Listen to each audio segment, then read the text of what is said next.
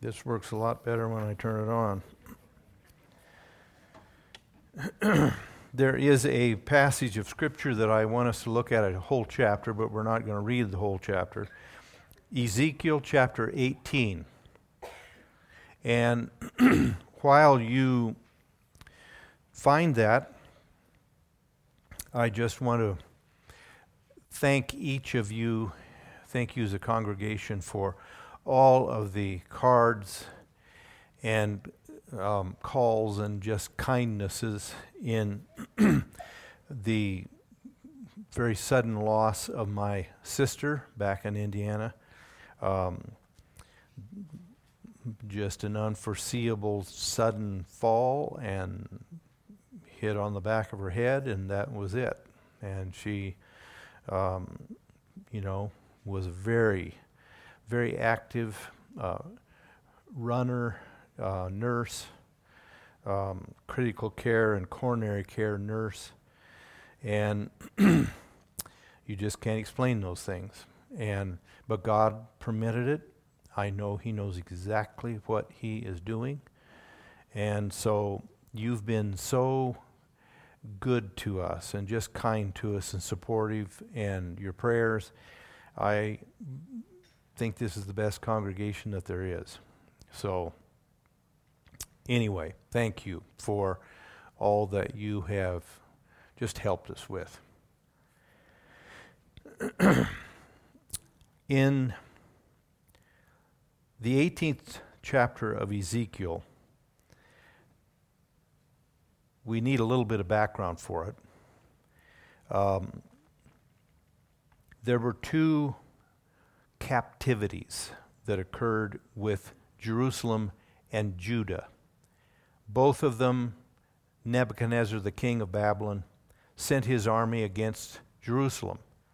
The first time was under a king named Jehoiakim, and Nebuchadnezzar took him off the throne and set up another king, a brother of his, and took not a lot, but several thousand captive to Babylon. And this was the first captivity.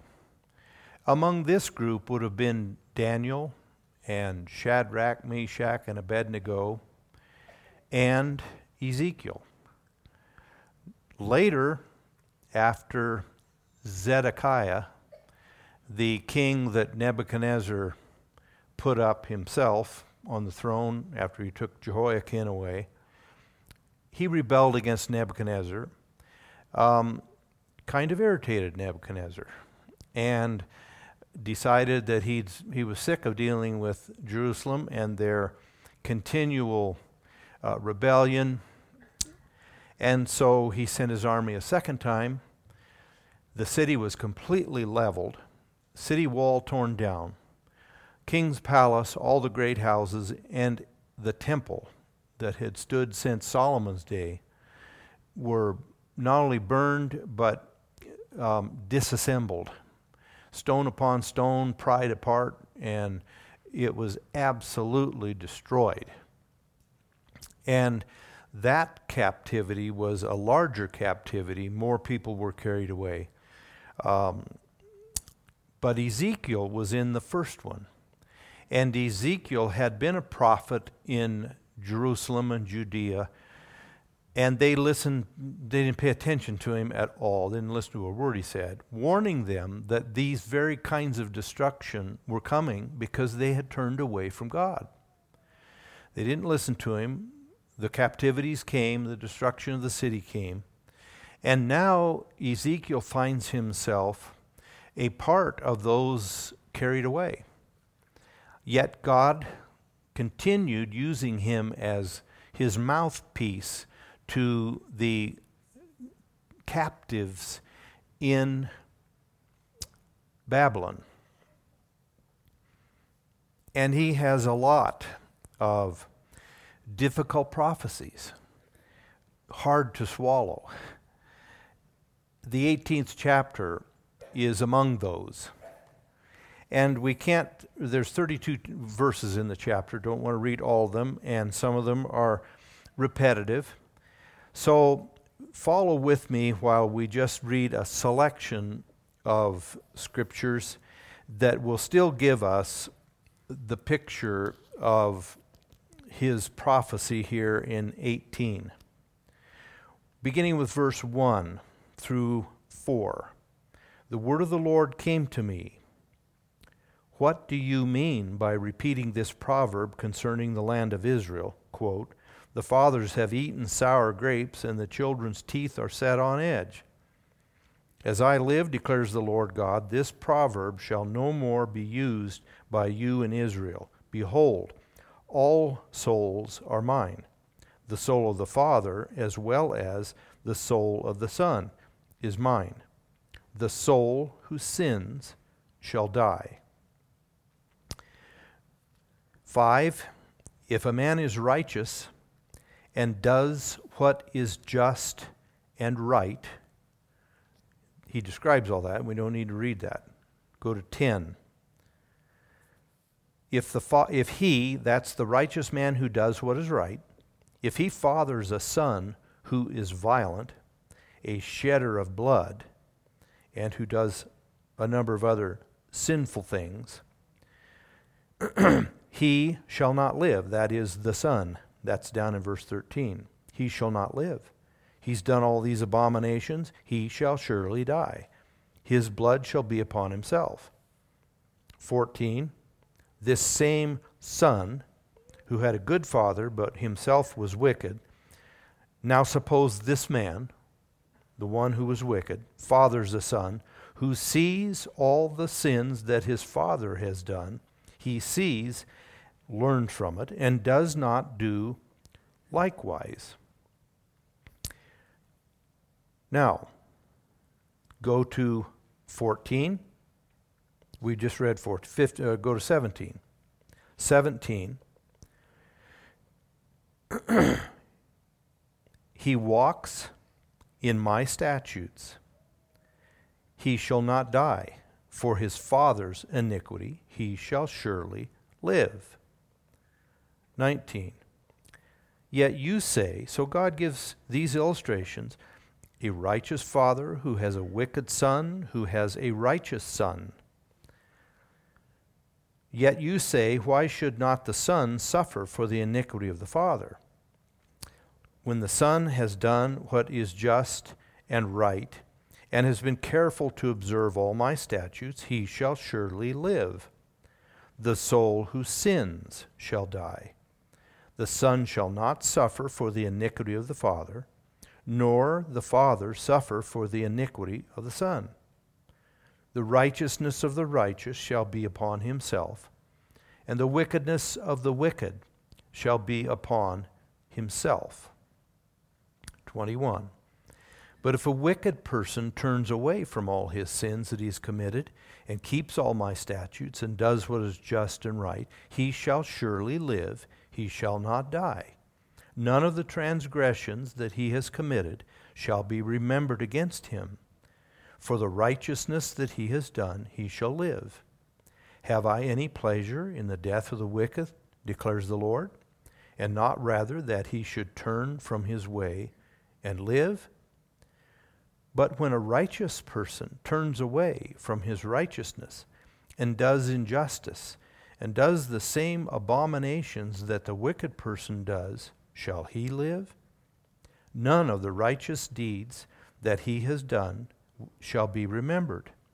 For the treachery of which he is guilty, and the sin he has committed, for them he shall die. 30. Therefore I will judge you, O house of Israel, every one according to his ways, declares the Lord God.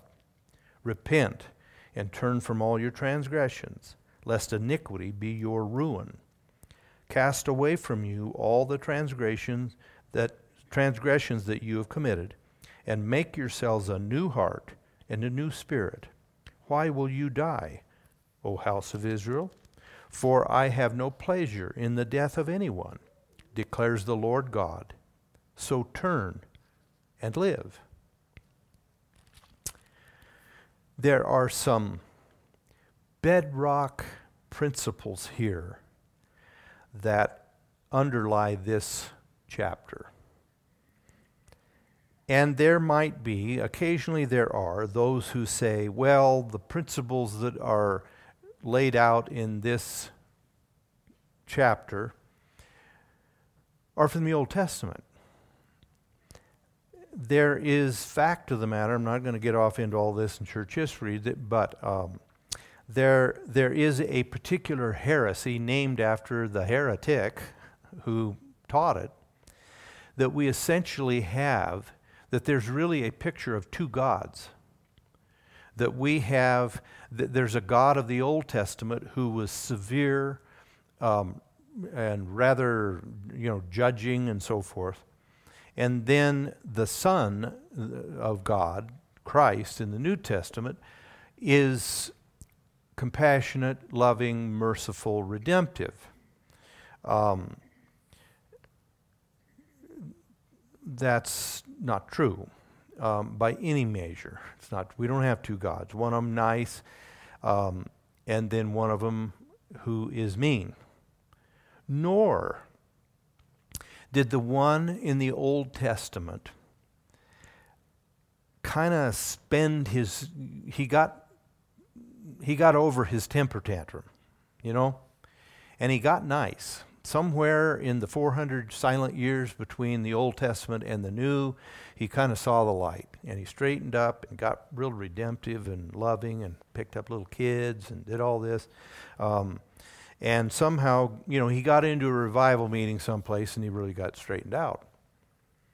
This is the same God. It is exactly the same God who operates by the same eternal bedrock principles.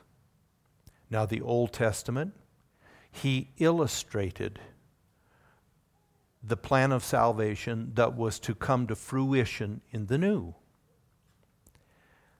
Other than those illustrations that the Old Testament illustrated in physical ways and physical rituals, what he intended to fulfill in the New. In the Old, a literal lamb or a young bull, whatever, was slaughtered for the sins of the one offering that animal. The blood of that animal was sprinkled upon the confessor, the one who was repenting, the one who was acknowledging and turning from his sins. In the New, we have John the Baptist saying, with Jesus in sight, look at him.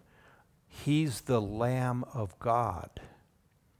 In the Old Testament, the physical lamb pointed towards this eternal lamb, the second person of the Trinity, Jesus Christ.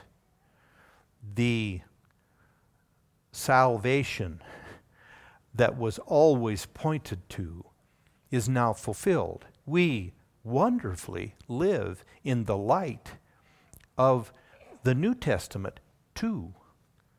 The Old Testament has the New Testament enfolded within it, and it bursts into fulfillment and greater light in the New. But the foundational bedrock principles are no different at all. Sin, in the Old Testament, sin will kill you. In the New Testament, sin will kill you. That's a bedrock principle. There's several others that I want us to just look at. In this, which is a pretty well-known passage of Scripture. It's kind of a pinnacle among many, a pinnacle chapter. First of all, what are some of the basic principles that are here and are just as real and operational in the New Testament as they are in the Old? Let me just give you a fast illustration of some of the changes. In the Old Testament, you couldn't eat pig meat. Okay? You couldn't have ham. You couldn't eat bacon with your eggs. Okay? God lifted that in the New Testament. He changed. He didn't change at all. He just used a simple matter of a really then unhealthy meat to illustrate, stay away from that which is unclean, not just physically, but spiritually. So he didn't, when the truth of the New Testament came, the power of the Holy Spirit in our hearts to stay away from that which is spiritually unclean, he no longer needs the illustration of staying away from something materially or physically unclean. When he said in the Old Testament, don't cut yourself and make scars on yourself when you have a loved one die. Don't, if you've ever read, I've never preached on this. Maybe I should. Thou shalt not trim the corners of your beard. Thou shalt not seethe a young goat in the milk of his mother. I've never preached on those. Why? Why don't we need to anymore? Those were just physical object lessons. Don't be like the people around you.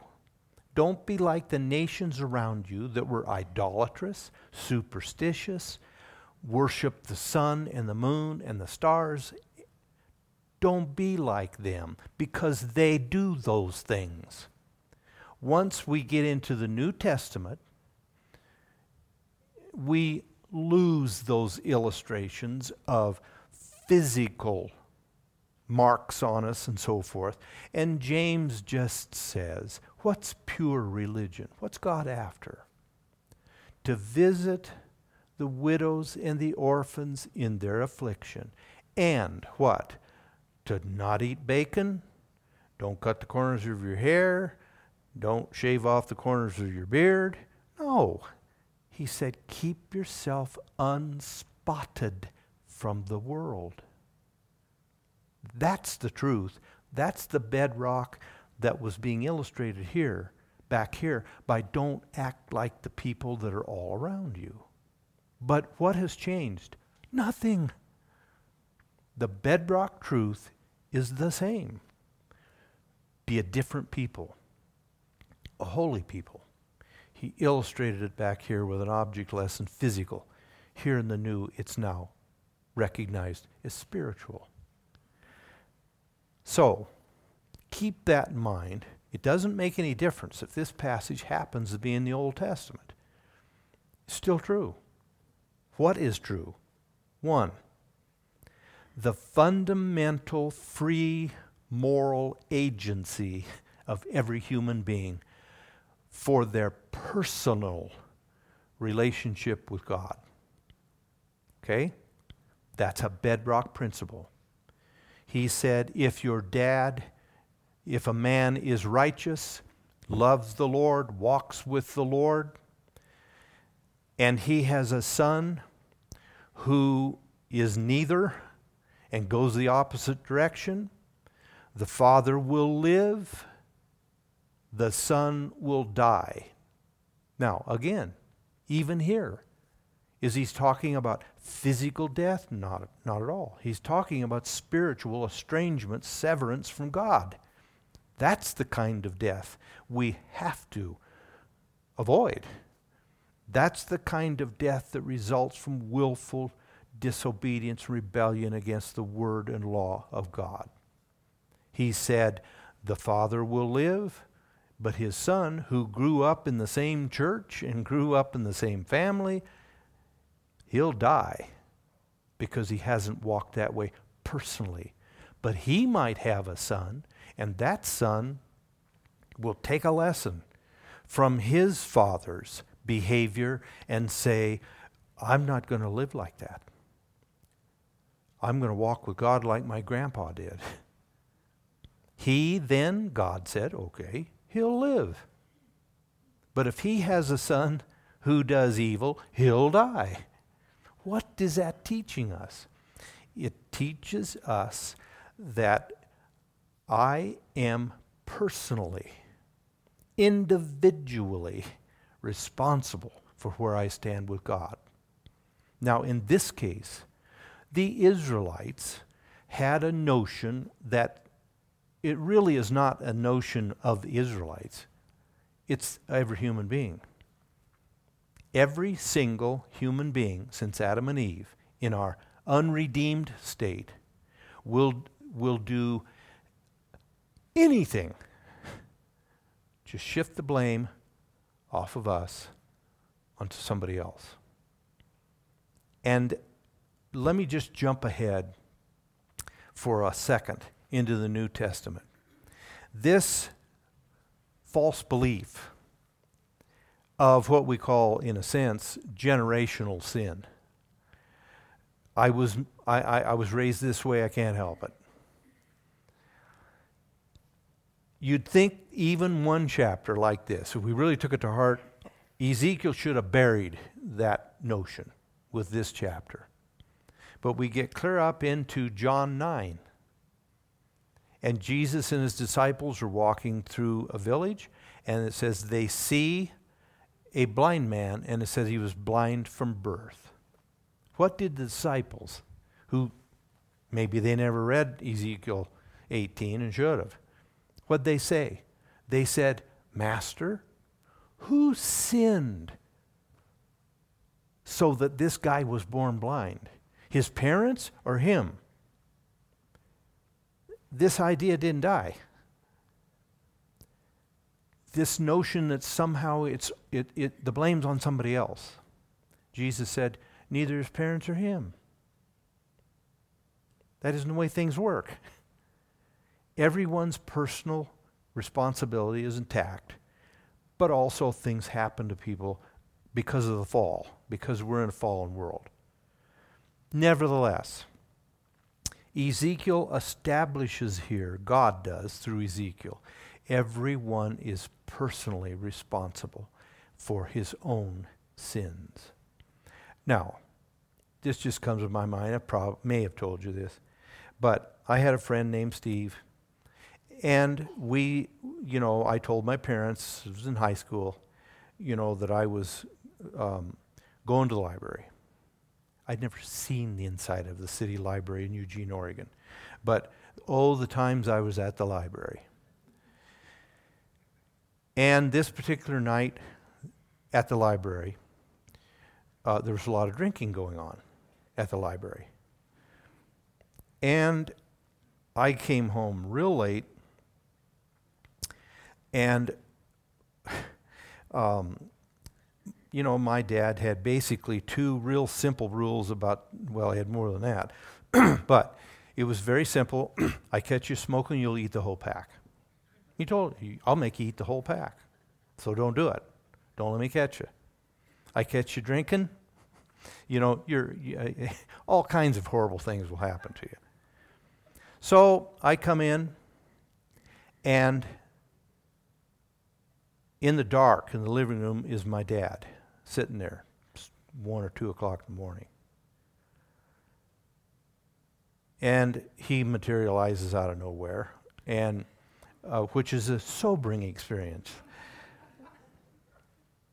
And he got close enough to me, and he said, how come there's alcohol on your breath? You been drinking?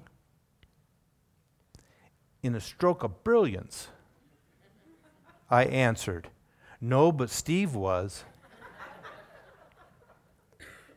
And then my dad, being a genius, said, then if Steve was drinking, how did it get on your breath? Okay? Now, I had a befuddled mind at that moment, okay?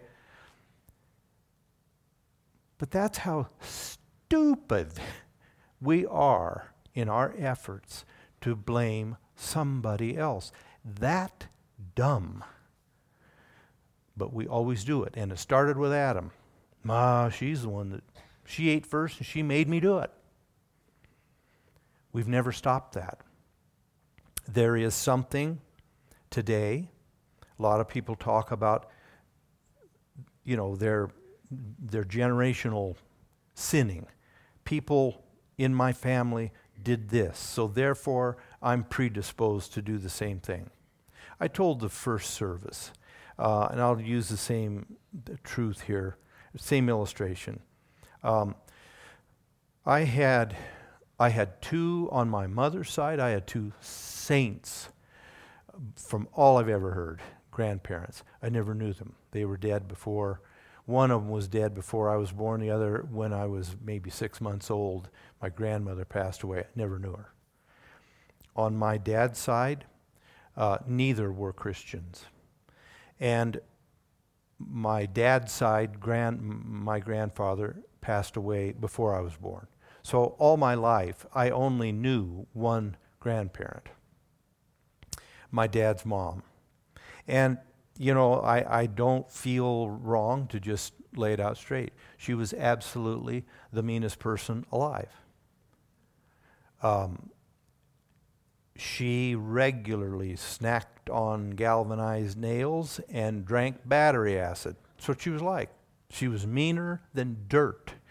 And to the eternal thanks to God, before I knew her, we moved from Indiana to Oregon. And we spent the next 20 plus years in the Pacific Northwest. And so I never hardly saw her, other than whenever we would go back to Indiana, see my mom's side, other 5 siblings, all of them on the farm, the perfect Christians, fun to go there. Then, literally, we're heading back to Oregon Wednesday, let's say. We push it off till Tuesday to go see Grandma. And we would go, and it was just torture. Hated my mother, did not speak to her for over 30 years. And we would sit in her living room, which was, it was smaller than the size of my office here. Almost knees touching.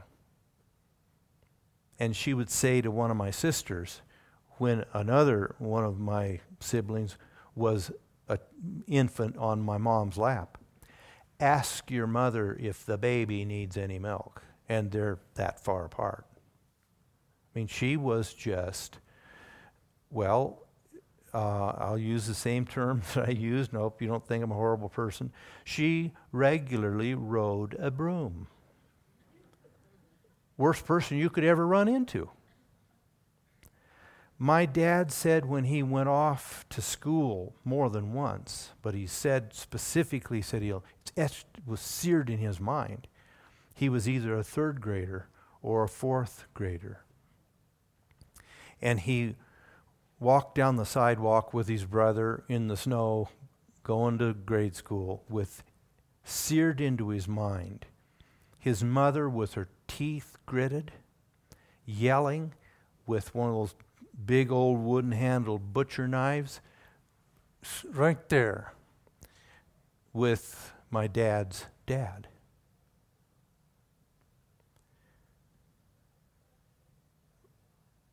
I suppose I don't need to prove how bad she was, but my grandfather, I'm told, had a heart attack. He was a mechanic at the Marion, Indiana Packard garage.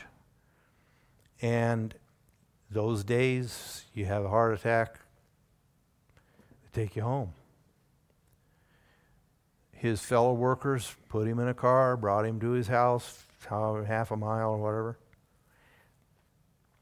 and, took his shoes off and whatever and laid him in bed. He died. And my grandmother was shrieking at him because he got grease on the sheets. That's what she was like. My dad saw that all his life. God intervened, but nevertheless, there wasn't a kinder, more loving, more deferential, supportive person than my dad in his marriage to my mom. He didn't say, well, I never saw a good marriage. I just saw nothing but fighting and this and that, and hatred and screaming, and so I can't help it. No. And even before he got converted, he said, I'm not living like that. Somehow he'd never been in church, but he said, I know there's a better way, and I'm not going to live like that. That's this biblical principle. I don't have to, nor can I use as an excuse the previous generation. I'm a free moral agent. I can choose to walk with God, seek His face, trust in Him, hold steady, be obedient. I don't have to go the way that my previous generation went. Can't use that as an excuse. That's a fundamental principle that Ezekiel is not moving away from, that I am personally responsible. Let me remind all of us of this. The most dignifying, honoring, uplifting, ennobling thing that God can do is treat me as a responsible, free moral agent and hold me accountable for what I do. That's not, we think we'll call it love. I love Johnny too much to discipline. I'll bail him out for the fourth time. I just love him. No, you don't. Well, who are you to say that? I'll quote the scripture. Proverbs. He that does not immediately, it says, discipline his son, hates him. I didn't say that. God did. It's a twisted, misdefined love that doesn't hold those in my household and my own feet to the fire. God then treats me as a dignified human made in the image and likeness of God and having a free choice and holding me accountable for it. That is lofty. If you remember this, to not hold truly accountable in a moral sense is something reserved for our pets. I am treated as an animal if I'm not held accountable. And so when we, even as we're moving morally in our culture today, we're moving towards putting everybody out back on the street, no matter pretty much whatever they have committed, whatever crime they have done. And they've got mitigating circumstances, and they've got all this poor little Johnny and whatever. That is treating me like a pet, not a human. I want you to think about that. That isn't uplifting. That's not kindness. It's damning.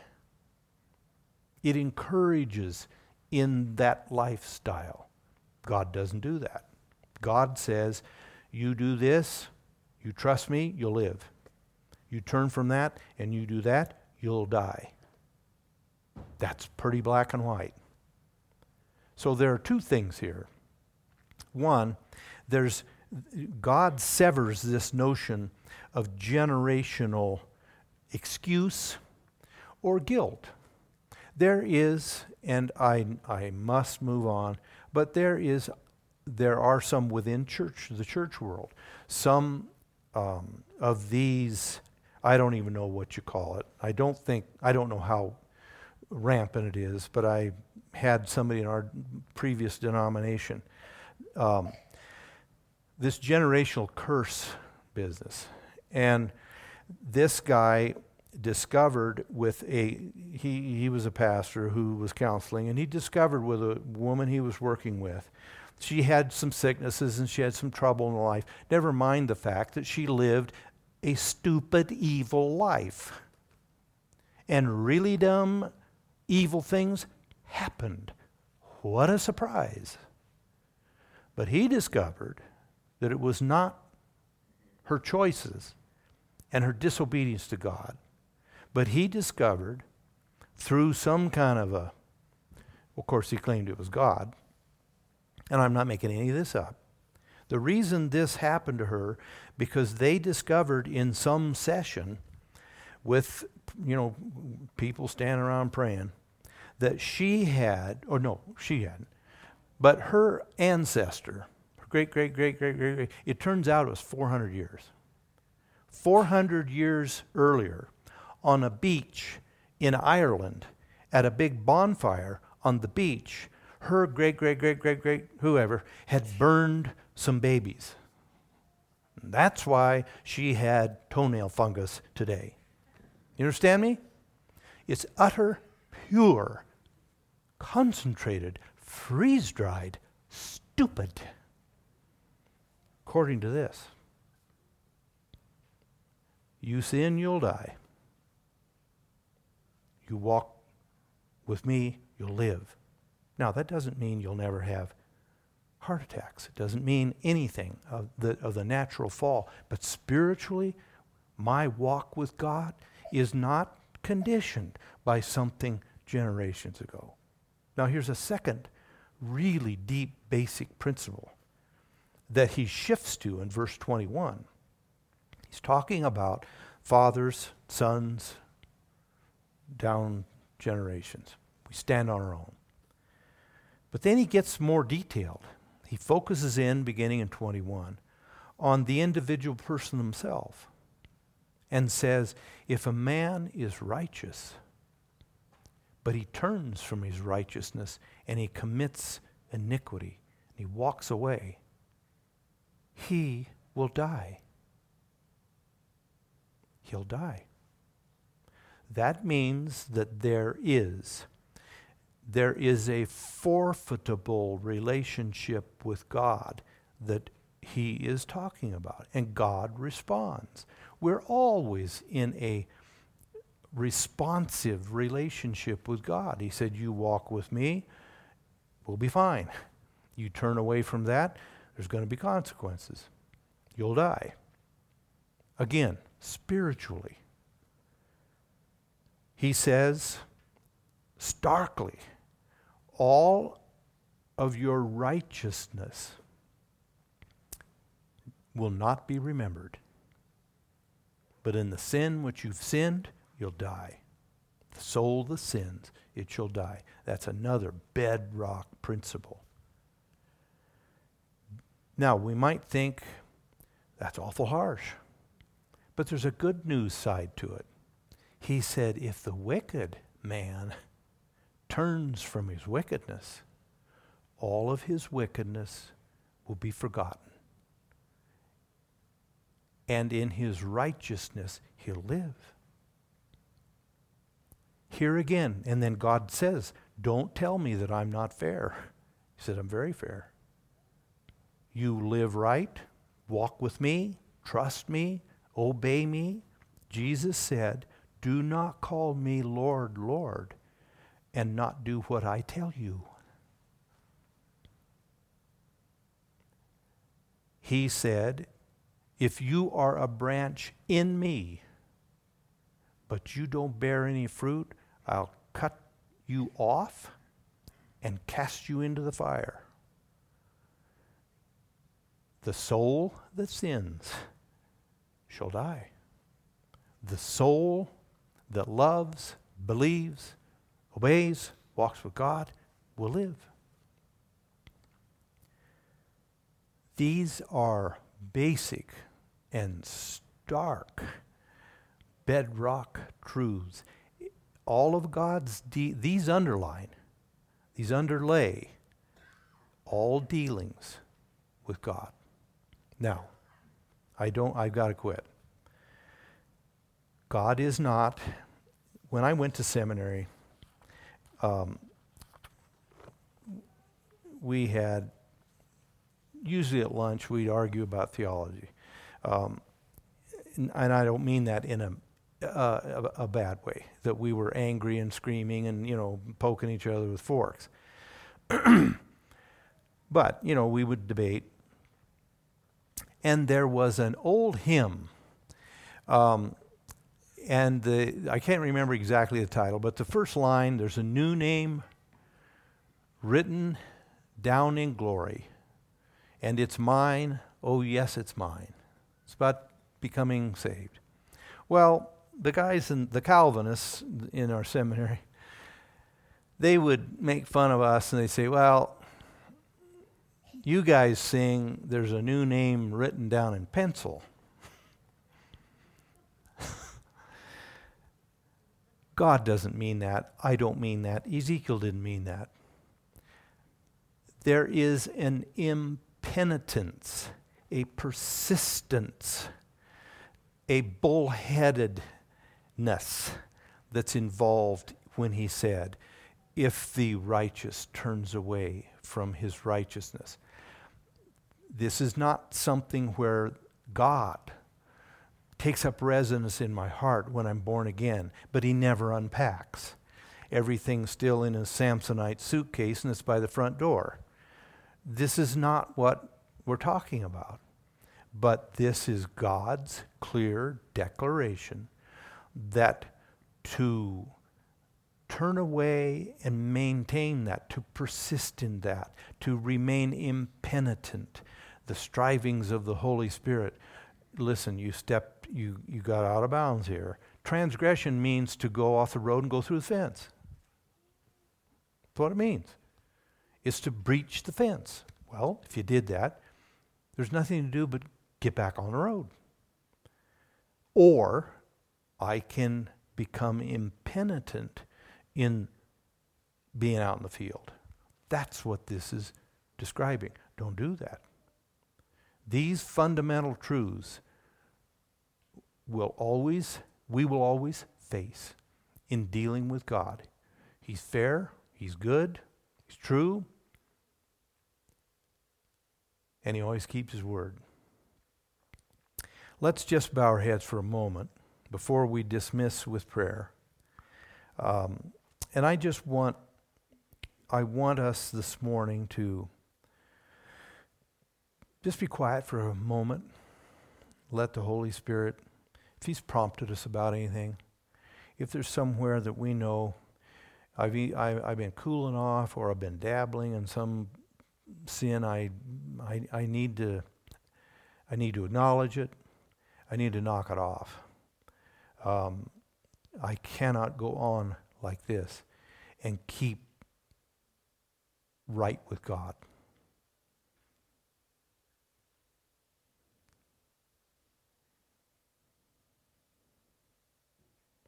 Anybody want to just slip your hand up? So we'll ask this morning and say, I've just got some business I think I need to do with God.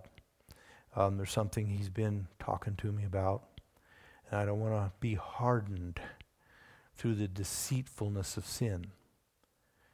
Will you pray for me that God will give me the courage and just the moral will to take care of it? And like Proverbs says, turn my feet unto your pathway. Anybody just slip your hand up and say, I want you to pray for me. I've just got some things I need to deal with, but God will help me. See those? Yes. Anyone else? Don't ever be afraid to approach God. He says, come unto me, I will abundantly pardon. Father in heaven, thank you for the truth. Thank you that you are transparent as can be. You're not hard to figure out, Lord, and your words are not too complex for us to understand. We may try to dodge them, but we really can't. Help us, Lord, to tighten up the reins wherever we need to turn our feet unto your way, to keep our hearts close to you. Those that requested prayer by just slipping up their hand, and any others that could have or should have, I pray you just speak to us. And Lord, help us remember you have one aim, and that is to help every one of us make it safely to heaven. You're not our enemy. You're not harsh, mean, cruel. You love us. So encourage us to approach your throne with boldness to find grace to help in time of need. We ask it in Christ's name, praying that you would keep us as we go. Amen. You are dismissed.